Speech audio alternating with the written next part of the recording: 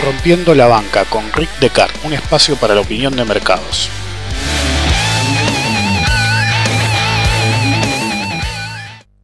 Bienvenidos a una nueva edición de Rompiendo la Banca.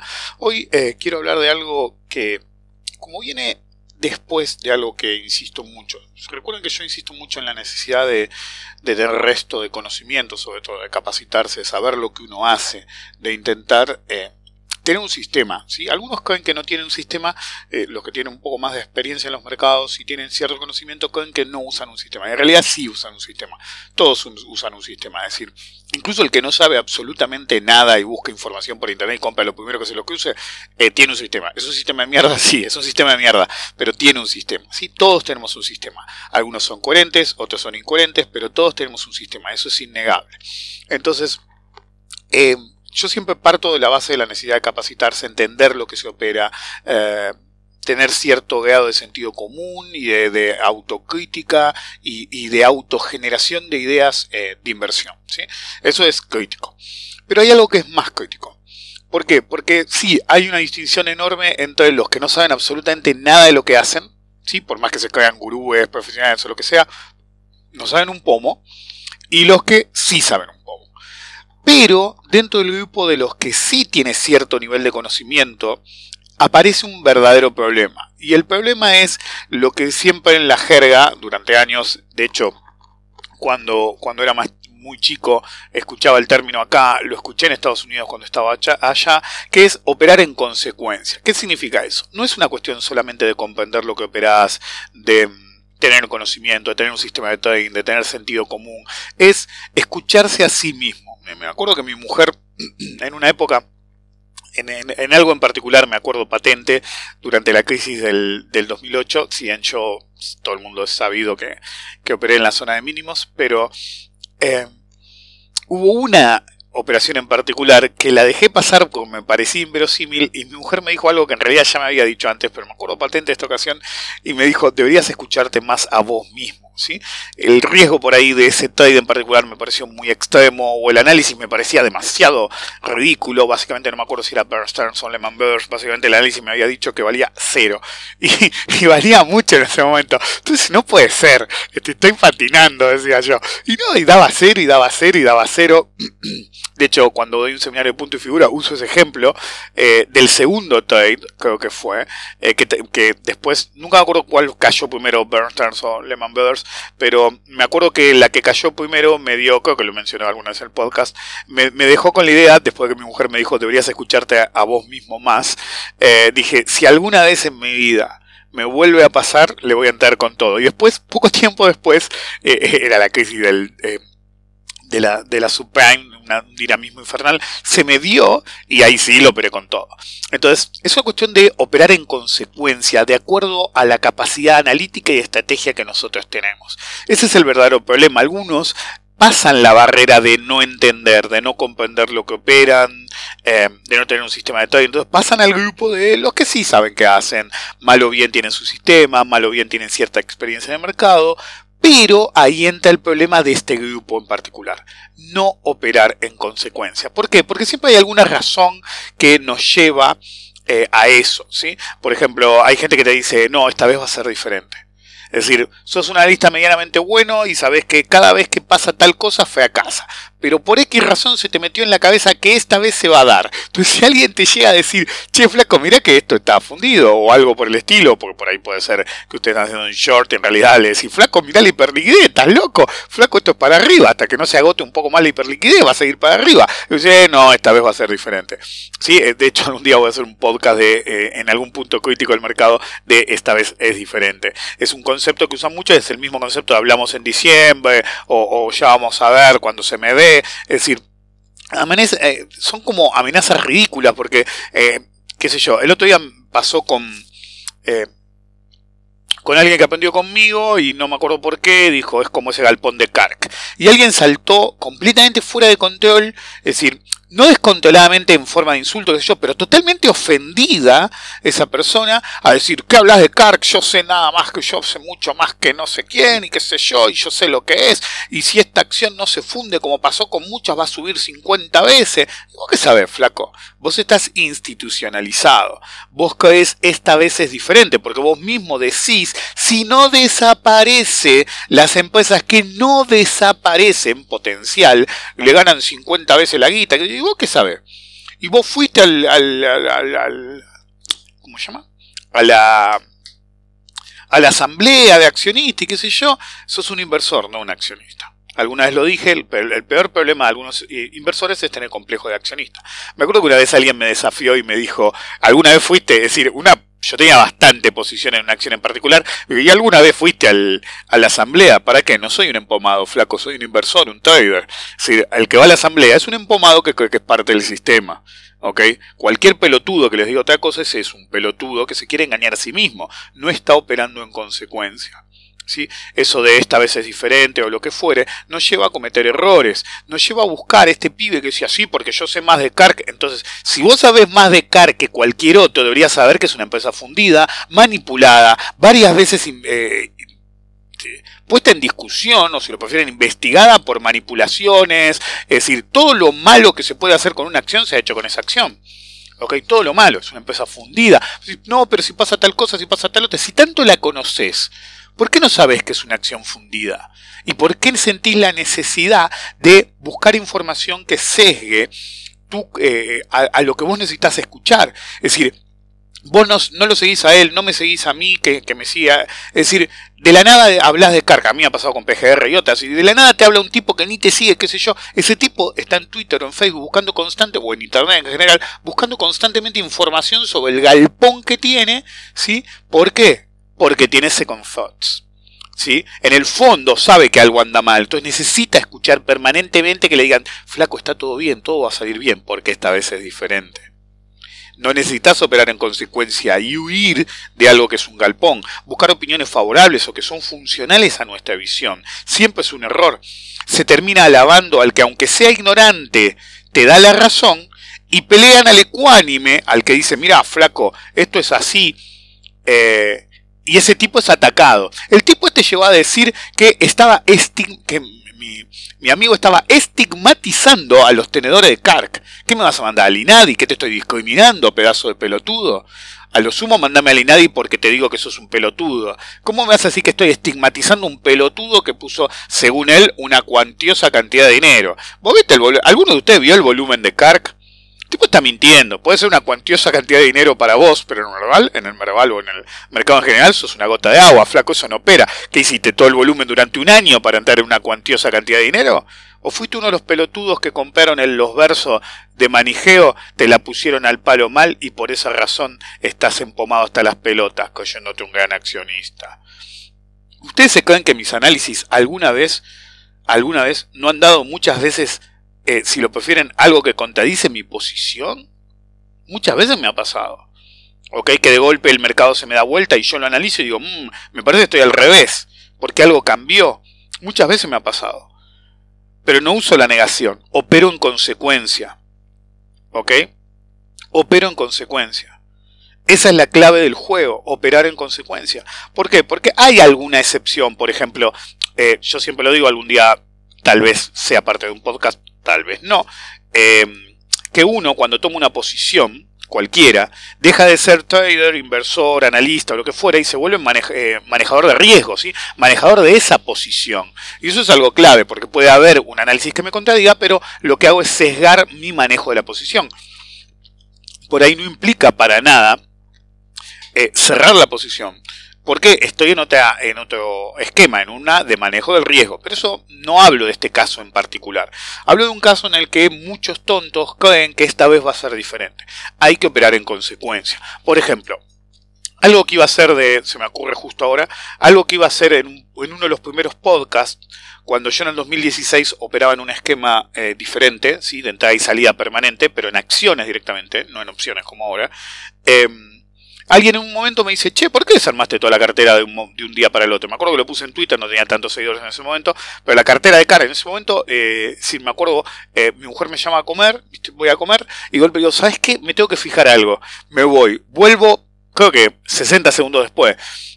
Mi mujer me mira y me dice, vendiste todo, ¿no? Sí, vendí todo. Tardé 60 segundos en cerrar toda la cartera. Toda la cartera. Entonces, en ese momento, alguien, cuando yo manifesté esto en Twitter, alguien me preguntó y me dijo, ¿por qué cerraste toda la cartera? Y en ese momento creo que lo expliqué al pasar, y básicamente lo iba a expander en un podcast, pero después pasó tanto tiempo que la anécdota no tenía sentido, excepto en este contexto, así que la uso ahora. Todo pasaba por una acción en particular, una acción que se llama CLF, que hoy por hoy está 7.51. Sí, en ese momento yo tenía una postura enorme en CLF, pero enorme, ¿ok? Es decir, se había hecho pelota mal, me acuerdo, entonces como yo entraba en etapas, fui comprando para abajo, creo que hice 3 o 4 compras, la cuarta o la quinta no llegó a hacerse en el punto que tenía que hacerse, y de golpe empieza a salirme bien, ¿sí? Entonces tomó la estrategia de salida que normalmente tengo. Un día, creo que fue 40 y pico %, un día me levanto a la mañana, la miro, 40% arriba, 50% arriba, se me había en el pre-market cerrado toda la posición, absolutamente toda la posición. Entonces, ese mismo día o un día después, pero creo que fue ese mismo día, yo cierro toda la cartera. Entonces alguien me pregunta ¿por qué? Y yo le digo, es simple, mi cartera, ¿sí?, tenía una preponderancia extrema en ese momento de CLF. Cuando CLF se me cierra totalmente, automáticamente cierro el resto de la posición. ¿Por qué? Porque CLF fue una señal en sí misma de salida. Cuando yo liquido básicamente un porcentaje enorme de mi cartera que estaba en CLF, porque había quedado desarbitrado en términos de diversificación por las múltiples entradas que en otros papeles no se me habían dado, básicamente liquidé toda la cartera y dije vuelvo a empezar. De hecho, por un par de meses me lo tomé con calma y después volví a empezar, pero del lado de las opciones, porque me parecía que el régimen de volatilidad había cambiado para ese sesgo. De hecho, para ese momento había tomado posiciones chicas. En ese momento llegó el fin de año del 2016, que yo arranqué el podcast en el 2016, y me acuerdo que en el último podcast del 2016, o en el primero del 2017, dije que iba a enfrentar el mercado más desde el lado de las opciones. Algo que tienen que entender es que el mercado siempre cambia, siempre muta, siempre cambian los regímenes de volatilidad. Entonces la portabilidad de los sistemas, si bien es importante, a veces uno tiene que terminar operando de formas diferentes, y eso es crítico. Operar en consecuencia. Operar el régimen de volatilidad también es operar en consecuencia. Entonces, a lo que voy es, uno tiene que reconocer el momento en el que un análisis le dice, flaco, tenés que hacer esta cosa. Entonces yo me acuerdo que la había levantado en pala en Brasil en general, Vale, PBR, y cerré, y mi objetivo de hecho de PBR no se había alcanzado. Mi objetivo de PBR de ese momento era 10 en primera instancia, me acuerdo que era 8 y pico porque era el momento en la que la empecé a mirar, no operar, pero mirar cuando empezó a bajar y empecé a comprar, creo que en la zona de 4 recién, o menos incluso, en etapas. Pero Brasil yo sabía que tenía un potencial de continuación mayor, pero básicamente, dada la situación con CLF y un par de estrategias de salida, resolví liquidar la posición. Es decir, operé en consecuencia de acuerdo a mi plan. ¿Se había alcanzado el target de última instancia? No el de ciertas acciones, pero sí el de la cartera en general. Tengan en cuenta que cuando CLF me cerró con 40-50% arriba, eso fue un mega gap. No hablo de un pequeño gap, estamos hablando de un super gap que hizo en el pre-market. ¿Sí? Un super gap, literalmente. ¿Ok? No me acuerdo si no fue, acá estoy viendo, que había cerrado, sí debe ser este, pues estoy viendo el semanal, que había cerrado a 3 y abrió a 3.91, ¿sí? Un 20 arriba, creo que no tenía pre-market en ese momento, creo que eran órdenes en el mercado, por eso pude aprovechar también el movimiento. Pero el punto es que CLF, al hacerme liquidar todas las posiciones, encima, como siempre digo, la fortuna favorece a la mente preparada. De hecho, el día anterior, si fue en ese momento en particular, porque estoy mirando el gráfico rápido, el día anterior me acuerdo que había cerrado a 1 o 2 centavos, el máximo de ese día, perdón, había sido a 1 o 2 centavos de cerrar una buena parte de mi posición. Y no llegó al precio, entonces no cerré. Entonces, al día siguiente, cuando hace un gap enorme, ¿sí?, básicamente me dejó salir un montón arriba. Entonces, al hacer eso, porque las otras posiciones, algunas terminé cerrando mucho más arriba de lo que tendría que haber cerrado y otras no, simplemente en la zona, pero lo importante fue que CLF, cumplió el objetivo de la cartera completa, porque uno tiene que tener objetivos por activos individuales y de la cartera completa. Entonces, operar en consecuencia, ¿qué es? Yo tenía dos planes.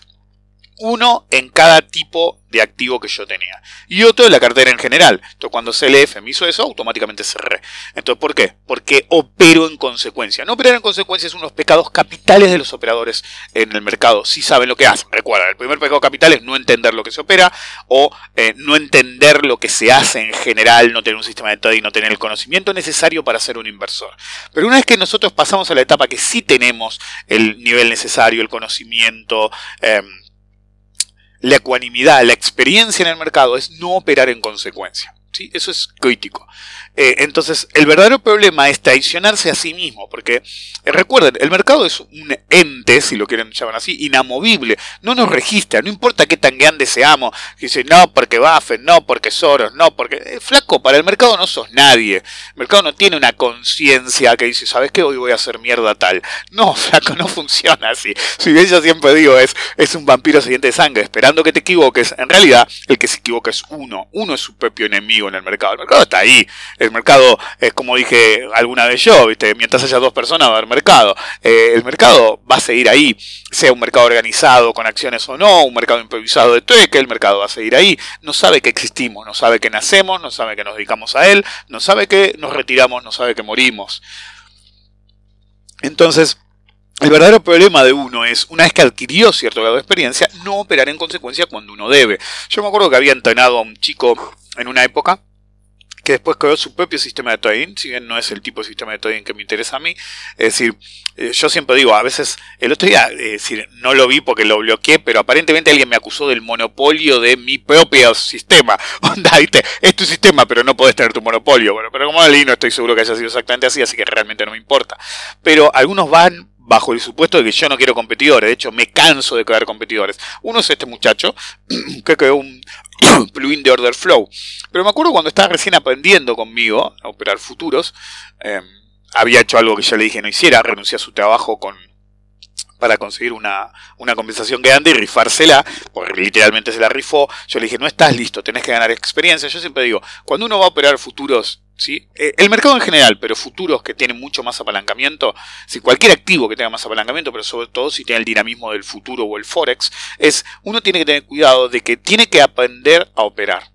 Tiene que hacer paper trading, tiene que probar que realmente puede operar, ¿sí? Offline, en el tiempo que tenga libre, etc. Entonces yo siempre digo, cuando uno va a dedicarse a operar activos apalancados, tiene que tener varias etapas. La etapa 1 debería ser comprender el instrumento, tener un sistema de trading, una metodología, sea propia o ajena, ¿ok? Ese es el momento 1. Pero no es que uno se debería tirar a la pileta a operar mañana, como explico en mis seminarios de futuro siempre. No, uno lo que tiene que hacer, como explico en mis seminarios de futuro siempre, es, primero, hacer un paper trading local. Aprovechar herramientas como el Ninja Trader que te permiten hacer session replay, en el cual vos podés a cualquier hora reproducir y a la velocidad que vos quieras la rueda del mercado para ver si realmente estás pescando los setups como vos deberías, ¿sí? Esa es una primera etapa. Cuando se domina esa primera etapa operativa después del conocimiento, o sea, la segunda etapa en general, pasamos a una tercera etapa en la cual hacemos paper trading en vivo. ¿Sí? Tiene que ser en vivo, porque no es como el paper trading con sesión grabada, porque ahí uno puede estar sesgado. No, un paper trading en vivo con el simulador activo, metiendo los trades en simulación para asegurarse que uno entra cuando entra, sale cuando sale, y si bien no es exactamente, porque no es una transacción en el mercado, como el mercado es the next best thing, lo más cercano posible que puede hacer realmente si vemos los setups bien o no. Una vez que uno hace eso y opera en diferentes regímenes de volatilidad, diferentes activos, diferentes momentos, etcétera. Una vez que uno hizo eso abiertamente, ahí pasamos a la siguiente etapa, que es operar en una forma muy controlada, con poco dinero, pocos trades por día, asegurándonos que el salto a invertir de verdad se hace correctamente. Eso es operar en consecuencia, tomar sus etapas. ¿Por qué es importantísimo tener todas esas etapas? Porque uno pasa de aprender a operar, aprender qué está operando, a implementar el sistema para ver si realmente lo comprendió en paper trading fuera de línea. Ahora, una vez que lo piensa que llegó a una etapa en la que realmente le agregó, le sumó, ganó experiencia, pasarse a un paper trading online, ¿sí? Con un simulador para asegurarse que en tiempo real toma las mismas decisiones. Por más que vos uses el season replay, el market replay, a las 3 de la mañana a velocidad normal, lo que era al mediodía, ¿sí? El hecho persiste que estás tranquilo en tu casa, no hay ruido, es de noche, nadie te jode. Otra cosa es el momento real en que puede sonar el teléfono, te pueden hacer quilombo en la casa o el departamento al lado, puede haber un choque en la esquina si vivís cerca de una ventana que está el ruido de afuera, se puede poner a ladrar el perro, se te puede cortar la luz y vos estás operando de verdad, ¿ok? Entonces, en el simulador lo tenemos que tomar como the real thing, como operando realmente, para estar seguro que sabemos lo que tenemos que hacer. Entonces, cuando uno se para y hace eso, ¿sí? Una vez que lo domina, pasa a la siguiente etapa, que es con una cantidad de dinero controlada, operar en la menor unidad posible, ¿sí? Con el menor activos, con el menor margen posible, la menor cantidad de contratos o postura posible, para ganar experiencia real, porque todo cambia cuando el dinero está en juego, ¿sí? Una cosa es ser el rey del simulador y otra cosa es empezar a poner la guita. Y a partir de ahí, cuando uno genera dinero, empezar a escalar el dinero. ¿Pero qué significa esto? ¿Poner más guita? No, ni en pedo. Lo que pusiste, lo pusiste. Lo que podés hacer es acumular dinero en la cuenta y permitirte operar cada vez posturas un poquito más grandes. ¿Por qué? Porque estás operando con dinero en el mercado y tu riesgo inicial sigue siendo el mismo. Si tu riesgo inicial sigue siendo el mismo, el dinero que vos arriesgaste, tu radio riesgo-beneficio de permitirte operar más, pero gracias a que venías ganando, te hace como una especie de autocontrol en el cual solamente puedes operar más si realmente estás operando bien. Supongamos que te va mal, ok, podés implementar nuevamente la postura mínima necesaria, que sean $1.000, $500, $5.000, depende del mercado, depende del activo, el dinero que sea. La gente a veces se me acerca a mí y me dice, sí, porque tengo 1 millón de... Sí, es una exageración, no me dicen un número exacto. Tengo un montón de guita líquida, vamos a ponerlo de ese modo. Tengo un montón de líquida, ¿qué compro? ¿Qué compro? ¿Qué compro? ¿Qué compro? ¿Qué compro? Flaco, baja un cambio y entendé que uno tiene que comprar cuando le sirve. Porque todos quieren comprar en el mínimo y vender en el máximo. Pero si lo primero que decís es, ¿y ahora qué compro? No estás buscando el mínimo, estás buscando entrar en cualquier cosa. Y eso significa que por ahí entras en el máximo, no salís en el máximo. Y después por ahí salís en el mínimo, pues te hicieron el ocote. ¿Ok? Entonces yo al final iba a hablar de una cosa y terminé hablando de otra. Los días que improviso es básicamente así. Voy a repetir esto porque es extremadamente crítico. Porque a la luz de otro pelotudo, que no voy a hacer mucha referencia porque tiene de competidores y a mí lo que yo tengo de competidor a un ingeniero aeroespacial en construir el próximo transbordador espacial o la próxima estación espacial que conquiste Marte, es decir, básicamente es lo mismo, pero veo con alarma, que no es la primera vez que lo veo, otro boludito más que quiere convencer al mundo de que operar futuros es fácil. Nada es fácil en la vida, absolutamente nada. Entonces repito, uno tiene que primero entender qué opera, entender el apalancamiento, entender el riesgo, entender realmente dónde se va a meter y cuáles son los potenciales riesgos que uno podría llegar a correr al usar cierto grado de apalancamiento. Eso es lo primero.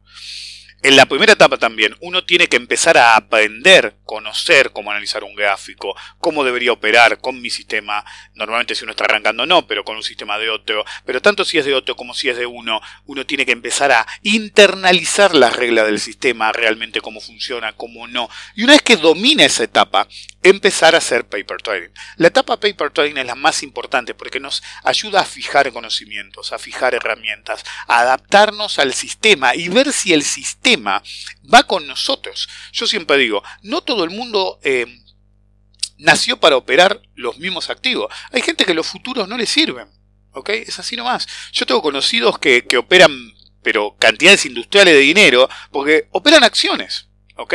Y para ellos el operatorio de sección no es que no entienda los futuros, no les gustan los futuros o no va con su tipo de personalidad, entonces prefiere operar a plazos más largos acciones y operar ciclos larguísimos. Ustedes entiendan que cuando uno usa mucho apalancamiento, ¿sí? Forex, futuros, los ciclos se acortan. Eso significa que lo que un buen análisis de ciclo te hubiera dado en 7 años en el mercado accionario, por ahí te lo dan 3 horas en el mercado de futuros. El problema es que la contra también existe. Te puede ir igualmente mal, es decir, mal igualmente rápido, quise decir. Entonces, una vez que uno domina el paper trading, pasa a un partial, no me acuerdo cómo lo llamé una vez en un seminario de futuros en Estados Unidos, pero una aplicación parcial, ¿sí? Dinero controlado, cantidades controladas, horarios controlados, las zonas de mayor liquidez, es decir, los horarios de mayor volumen, un par de horas por día. Pero yo puedo estar todo el día delante del mercado. Me alegro por vos, pero te vas a saturar. ¿Saben por qué? Se los voy a explicar de este modo. Yo estoy hace más de 25 años en esto, ¿ok? De bien o mal, me acuerdo que restablecí relación con unos amigos que había perdido el rastro a través del hermano mayor, que también era amigo de uno de ellos, y uno de ellos no sé qué comentario me hace, pero ustedes se acordaban que yo me dedicaba a esto, y uno de los chicos me dice, y si teníamos 12 años y mirabas Bloomberg. Entonces es como que mis amigos lo conocían, pero a lo que me refiero es, yo estoy acostumbrado hace décadas ya, de estar todo el tiempo mirando los gráficos, todo el tiempo. Si no me saturo, no me estresa. Me estresan más pelotudeces como que no me ande una máquina que el mercado en sí. Ahora, si ustedes están empezando a dedicar, sentarse en el mercado, a mirar números durante más de 2 horas, va a ser saturante. Recuerden que cuando ustedes miran el mercado y ven centenares de números, ustedes se olvidan que no es que, ok, ahora el mercado está quieto, entonces miro y tengo X a 39.96. No, mientras vos la mirás cambia 7 trillones de veces de precio. Y cada dato que vos ves, cada número que cambia el volumen, la acción, el gráfico, va entrando en el cerebro y eso te va a saturar porque no estás acostumbrado. Uno tiene que hacer como una terapia de acercamiento. Empezar a tomárselo con calma, un par de horas un día, al día siguiente otro par de horas, después un poquito más, ver qué horarios te convienen más. Es decir, a mí me gusta despertarme tarde. A esta altura de mi vida digo, flaco, yo no necesito despertarme temprano. Entonces cuando cambie el horario en Estados Unidos para un poco más temprano en Argentina, ahí es una pesadilla. Y hay días que le digo a mi mujer, llámame en media hora, flaca. Vieron que yo siempre digo, puedo estar todo el tiempo en el mercado, un profesional está todo el tiempo en el mercado. Sí, totalmente, pero a esta altura de mi vida yo me gané decir, ¿sabes qué? ¿Sabes qué? No, yo hoy duermo más tarde, ¿ok? No estoy de acuerdo con los feriados, pero sí es levantarse más tarde. Para mí levantarse más tarde es simplemente una religión. Pero más allá de eso, es cuando uno se incorpora y dice, ok, voy a operar en forma controlada, la siguiente etapa debería ser retroalimentada con ganancias. Una vez que uno realmente pasa un tiempo retroalimentando con ganancias, recién ahí puede pensar en tomar posturas más altas, actitudes más agresivas, pero siempre en base al dinero generado por el sistema. Nunca decir, ¿sabes qué? Tengo $50.000, así que voy a tirar $10.000 en futuro. No, flaco. La cuenta mínima para operar futuros en un broker de futuros es $1.500. Con $500 estás adentro del ES. Con $1.000 estás adentro del CL. Poné $1.500 que es la apertura o $1.000 que es la apertura. Si usas Ameritrade en realidad podés abrir con un poco menos, pero te piden $2.000 para activarte el $2.000 para activarte margen, así que como mínimo sería $2.000 y los márgenes son más altos. Pero un broker de futuros, para mantener controlada la cantidad de dinero a usar, con $1.500 estás adentro. Depende del operador, hasta hay márgenes de $300, $400 en el ES. ¿Ok? Entonces, en algunos futuros de divisas es incluso menor. Entonces, ¿qué vas a operar? ¿NG, GC, CL a $1.000 de margen? No, papá. Agarrás el margen de $400, de $500. Eso es controlar la cantidad. Y no importa si podés comprar 3 o 4 contratos. No, operás uno. Operás un contrato, porque eso es lo correcto. Por eso es que controlar las cantidades. Y empezás a sumar capital. ¿Pero qué? ¿Multiplicás los contratos enseguida? No, primero te asegurás que dominás una cantidad de contratos, que dominás un tipo de operativa, que dominás tu propia personalidad y tu exceso de ganar más. No sirve decir, uy, hoy gané 200, así que si gano 200 todos los días, son $4.000 al mes. Ay, si puedo llegar a 5.000 mejor y ponerle que el primer día te fue un poco mejor, ya con esto puedo ganar 10.000 por mes, ¿eh? No, flaco, controla las cantidades, controlate a vos mismo. Si no te podés controlar a vos mismo, vas a meter la pata y la vas a meter en el peor momento, nunca en el mejor. Entonces uno tiene que retroalimentar la cuenta con ganancias y ahí demuestra que ganó la experiencia necesaria para operar con apalancamiento. Y cuando uno empieza a juntar plata de verdad, digamos que abrieron una cuenta con $1.500 y tienen $5.000 para operar. Adivinen qué, ¿opero con más? No, saco la mitad de la guita. Si vos metiste 1.500 y ahora tenés 5.000 y sacás 2.500, la cuenta quedó gratis y tenés más guita que antes. Entonces volvés a hacerlo. Entonces tenés $2.500, ¿sí? En la cuenta. Habías empezado con 1.500 y $2.500 en el bolsillo. Entonces la cuenta es gratis. El aprendizaje fue gratis. No necesitaste fundirte 3 veces como dicen algunos gansos. O no, aprender en la bolsa sale $10.000. Sos un pelotudo si pensás así. Sí, podés pagar un asesor, sí, podés pagar seminario, de hecho yo los doy. A mí me encanta cuando me dicen, ay, si sos tan bueno, ¿por qué vivís de los seminarios? Qué sé yo, porque soy bueno enseñando a hacerlo y porque me mantiene controlado y en las máquinas todo el tiempo. Si no me aburriría y me iría a ver cómo están los perros, me iría a la puerta a ver cómo pasan los autos. ¿Por qué uno hace eso? Se disgrega. Necesito atarme a las computadoras. En una época jugaba al Call of Duty para atarme a las computadoras. Y los pendejos más lados y que en el mercado, metiendo hacks, qué sé yo, me llenaron las pelotas y dije, ¿por qué no te vas a la puta que te parió? Y dejé de jugar. ¿Ok? Entonces me empecé a dedicar más a lo que me dedico yo, obviamente. Pero el punto es, ahora tenés $2.500. Deberías poder llegar a 5.000 de nuevo. Cuando llegás a 5.000, esta vez dejás los 5.000 y operás con un poco más de dinero. ¿Ok? Ahora tu target es $7.500. Cuando llegás a $7.500, sacás 2.500 y te quedan 5.000. Pero también te quedan 5.000 en el bolsillo. Y seguís operando. Cuando seguís operando, tu próximo target debería ser llegar a $10.000. Cuando llegás a $10.000, sacás otros $2.500 y ahora tenés $7.500 en el bolsillo y $7.500 en la cuenta. Y así sucesivamente. Sacás de a 2.500, cuando superás los 10.000 podés sacar de a 5.000 y siempre sacás guita del mercado. ¿Por qué? Es una razón extremadamente simple. Porque si vos sacás guita del mercado, el mercado no se queda esa guita y siempre vas a estar ganador. Y ser ganador en el mercado es una de las cosas más críticas para hacer. Algunos piensan que es imposible y es hiper simple, algunos piensan que es simple y es hiper difícil. Porque uno debe depender de su propia disciplina. ¿Sí? Entonces fíjense cómo les dije, en realidad esto es un seminario de futuros. Vieron que a veces de vez en cuando hago un seminario. Bueno, esto es un seminario de futuros.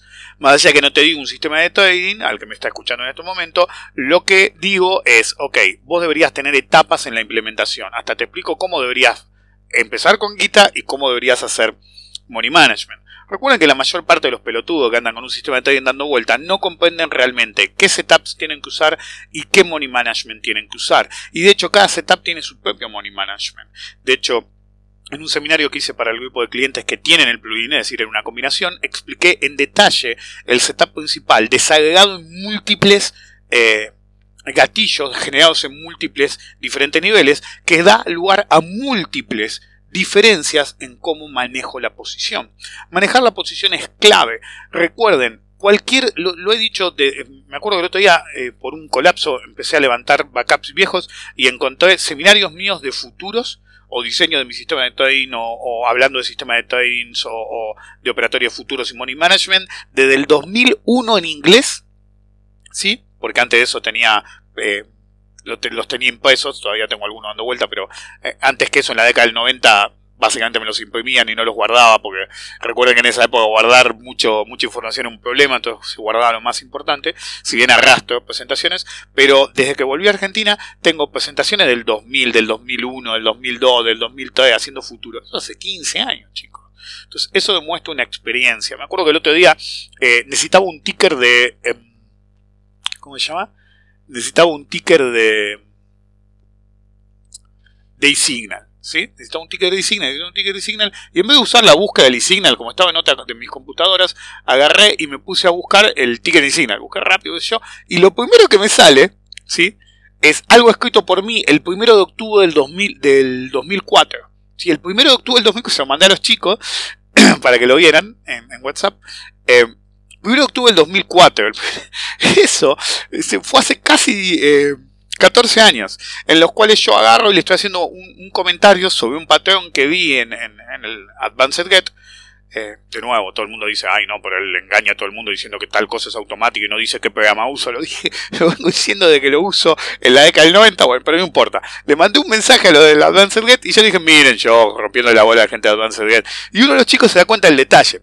Yo les explicaba algo a la gente de Advanced Get que el programa estaba haciendo y los tipos del Advanced Get no entendían de qué carajo les estaba hablando yo. Entonces la experiencia es crítica. Yo ya en el 2004 tenía un uso del Advanced Get que superaba a la propia gente de soporte del Advanced Get. La otra vez me pasó lo mismo. Alguien me diseñó, un amigo Hernán me diseñó un watchlist complejo, que es una de las cosas que uso en el research de Alia. Y le hice una consulta porque me andaba muy mal, tuve que comprar computadoras nuevas, era mucha la carga, y el tipo, en determinado momento, como había hablado varias veces con él, me la blanquea y me dice, no tenía la menor idea, el tipo de soporte, de que se podía hacer eso en eSignal. Así me dijo el tipo. No tenía la menor idea de que eso se podía hacer. Entonces, la experiencia que te da el uso intensivo de tus herramientas, de cómo operarlas, de cómo comportarte, de cómo enfrentarte cada día al mercado. Ustedes se creen que es joda, y no es joda el mercado. La mayor parte se creen que es joda, que es fácil. Cualquier boludito de 20, 22, 25 años se cree que la tiene atada. Yo no me creía eso cuando tenía 20, 25 años, o menos incluso. Es decir, nunca tuvimos, pero era parte de nuestra generación. Nuestra generación, si bien éramos, como todos jóvenes, nos creíamos que nos comíamos el mundo, en realidad teníamos más sentido común. Las generaciones actuales perdieron totalmente el sentido común. Pero más allá de eso, operen en consecuencia. Operar en consecuencia es tener sentido común, es escucharte a vos mismo, es no comprar lo que te dice un tipo. No, porque esto es la Fórmula 1 del operatorio, es operar futuro, es lo que hacen los grandes. Sí, lo hacen los grandes, sí, lo hacen los profesionales, pero ¿realmente estás listo para operar eso? ¿Y cualquiera lo puede operar? Correcto, cualquiera lo puede operar. Pero como les dije, tenés que tener la etapa de comprender el activo que vas a operar, las consecuencias que tiene a favor y en contra del apalancamiento, en términos de margen, cómo funciona el broker, cómo funciona la plataforma, qué sistema de trading vas a utilizar. Y después de internalizar bien el sistema de trading, como siempre digo yo no es que doy mi plugin o mi sistema de trading o mi metodología, digo, sí, salí a operar mañana. No, de hecho, los que me conocen saben que les insisto, hagan paper trading hasta que se sientan cómodos con el sistema. Pregúntenme todo lo que tienen que preguntar. De hecho, algunos se deben haber dado cuenta. Cuando yo pongo imágenes de mis trades en Twitter, a veces los pongo con atraso, porque realmente no es acerca de publicidad del plugin, sino es un mensaje para todos los que tienen el plugin. Miren, yo vi esto, ¿lo vieron? Entonces a veces ven que ¿y cuál fue el setup? Y a veces hay cosas que contesto en público y a veces hay cosas que directamente les digo, pregúntame en privado, o yo abiertamente les contesto en privado. Entonces, ¿por qué? Porque siempre destaco, hay que hacer paper trading, hay que hacer implementación parcial y después implementación total, hay que retroalimentar la cuenta, hay que sacar plata del mercado, ¿sí? Aunque ustedes se dediquen a otra cosa, no pueden sentarse y decir, no, yo reinvierto porque quiero ser multimillonario. Saca plata del mercado, porque un día tenés 90 años y por más que tengas 100.000 millones de dólares no viviste. Saquen plata del mercado. Yo vengo sacando plata del mercado hace 25 años. No es una cuestión de quién tiene más plata en la cuenta, es una cuestión de quién vive mejor. Tu vida, mi vida, es un sistema de trading. Tu vida debería ser un sistema de trading. ¿Cuál es el objetivo de juntar guita? ¿Guita nada más? Bueno, sos un pelotudo, flaco. Ok, sos un pelotudo. Porque uno tiene que tener la capacidad de operar en consecuencia. Por ejemplo, una de las cosas más críticas que existen en términos analíticos, una vez que uno domina las herramientas, es el tema del guiado. Por más que uno no use Elliott, el tema del guiado es básicamente un concepto de Elliott, es ¿qué es exactamente comparable con qué? En la charla con Descartes que hice el miércoles, que permití que los de opciones asistieran, pero me lo preguntaron 500, ¿puedo ver el video? No, flaco, porque era de asesoramiento a partir del sexto mes, como todos los videos de archivo. Una de las cosas que mostré, básicamente es un gráfico del SPX, mostraba dos líneas de tendencia. Si bien era fácil mostrar que eran del mismo grado, una no era exactamente igual. De hecho, uno me preguntó, ¿y por qué no usas la otra? Y yo le digo, yo sé que ahí, ¿sí? Si yo uso la otra línea de tendencia bajista, actuó como soporte dinámico el SPX cuando corrigió. Yo lo sé, pero era de diferente grado. Yo quería comparar el grado, porque con una línea de tendencia alcista y una bajista en este punto crítico, con una comparación de grados estable, la fecha de resolución para el máxima, es decir, límite para lo que pueda pasar con el mercado norteamericano vía SPX, daba 23 de marzo. La reunión de la Fed es el 21 de marzo. Usaste dos líneas, pero el concepto de grado bien hecho. Y esas dos líneas te dicen, flaco, tené cuidado, espera que venga la Fed, o espera que resuelva el mercado, porque tranquilamente puede resolver antes de la Fed, porque 23 de marzo es la fecha límite. ¿Ok?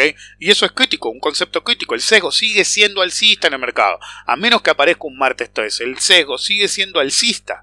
85% de probabilidad de nuevo máximo en el SPX en términos semanales. Hiperliquidez totalmente constante. En la próxima reunión, que muchos descuentan que va a haber un ajuste de la tasa de interés de referencia a Estados Unidos, la actual probabilidad de suba de un cuarto de punto para la reunión del 21 de marzo es el 82%. Llegó a ser el 99%. 82% prácticamente la va a tocar. Pero el problema es que ese número debería ser el 99, no el 82. ¿Se entiende a lo que voy? Debería ser el 89, no el 92. Y eso es crítico. Eso es crítico. De hecho, el otro día un cliente me preguntaba, ¿y cuál es tu probabilidad? Porque a veces da diferente. Si calibré el modelo con un supuesto para que me dé lo mismo que me da Bloomberg, para ahorrar tiempo, de hecho hay un ajuste y a mí no me da 82, a mí me da 96, que es un número más sensato. Pero cuando yo veo el número en Bloomberg, lo estoy mirando en este momento, y que dice 82, es un problema. Hay mucha gente dando por sentado el movimiento. No significa que no va a pasar. Ok, 82% es bastante alto, y que baje de 99 a 82, lo que les está diciendo es que la gente espera ese cambio, ya fue internalizado en el mercado, sin importar la reacción. Una baja del 99 a 82 te dice, el mercado ya espera eso. Ok, lo llamativo es que la suba de medio punto está en 18%, y según mi probabilidad, 24%. Es decir, 18% 24 es más o menos lo mismo, 24 es mucho más obviamente, pero 18% a una suba de medio punto, y hay gente que está teniendo problemas con eso. Entonces, fíjense, el mercado asume suba, pero hay un porcentaje importante que te dice, ojo que puede ser medio punto. Ahí tenés la sorpresa. Y ahí tenés el gráfico diciéndote, mirá que el punto de resolución límite temporal es el 23 de marzo. Usé 2 líneas, pero sé usar el grado. Ahora queda operar en consecuencia, tener en cuenta lo que puede llegar a pasar. Uno puede decidir operar ahora o no. De hecho, el otro día lo dije, en la cartera con Descar, dejé que me ejercían las X, estoy aguantando MU, a ver si incremento posición o no, y en CLF al final, en vez de dejar que me ejercían, hice rollover.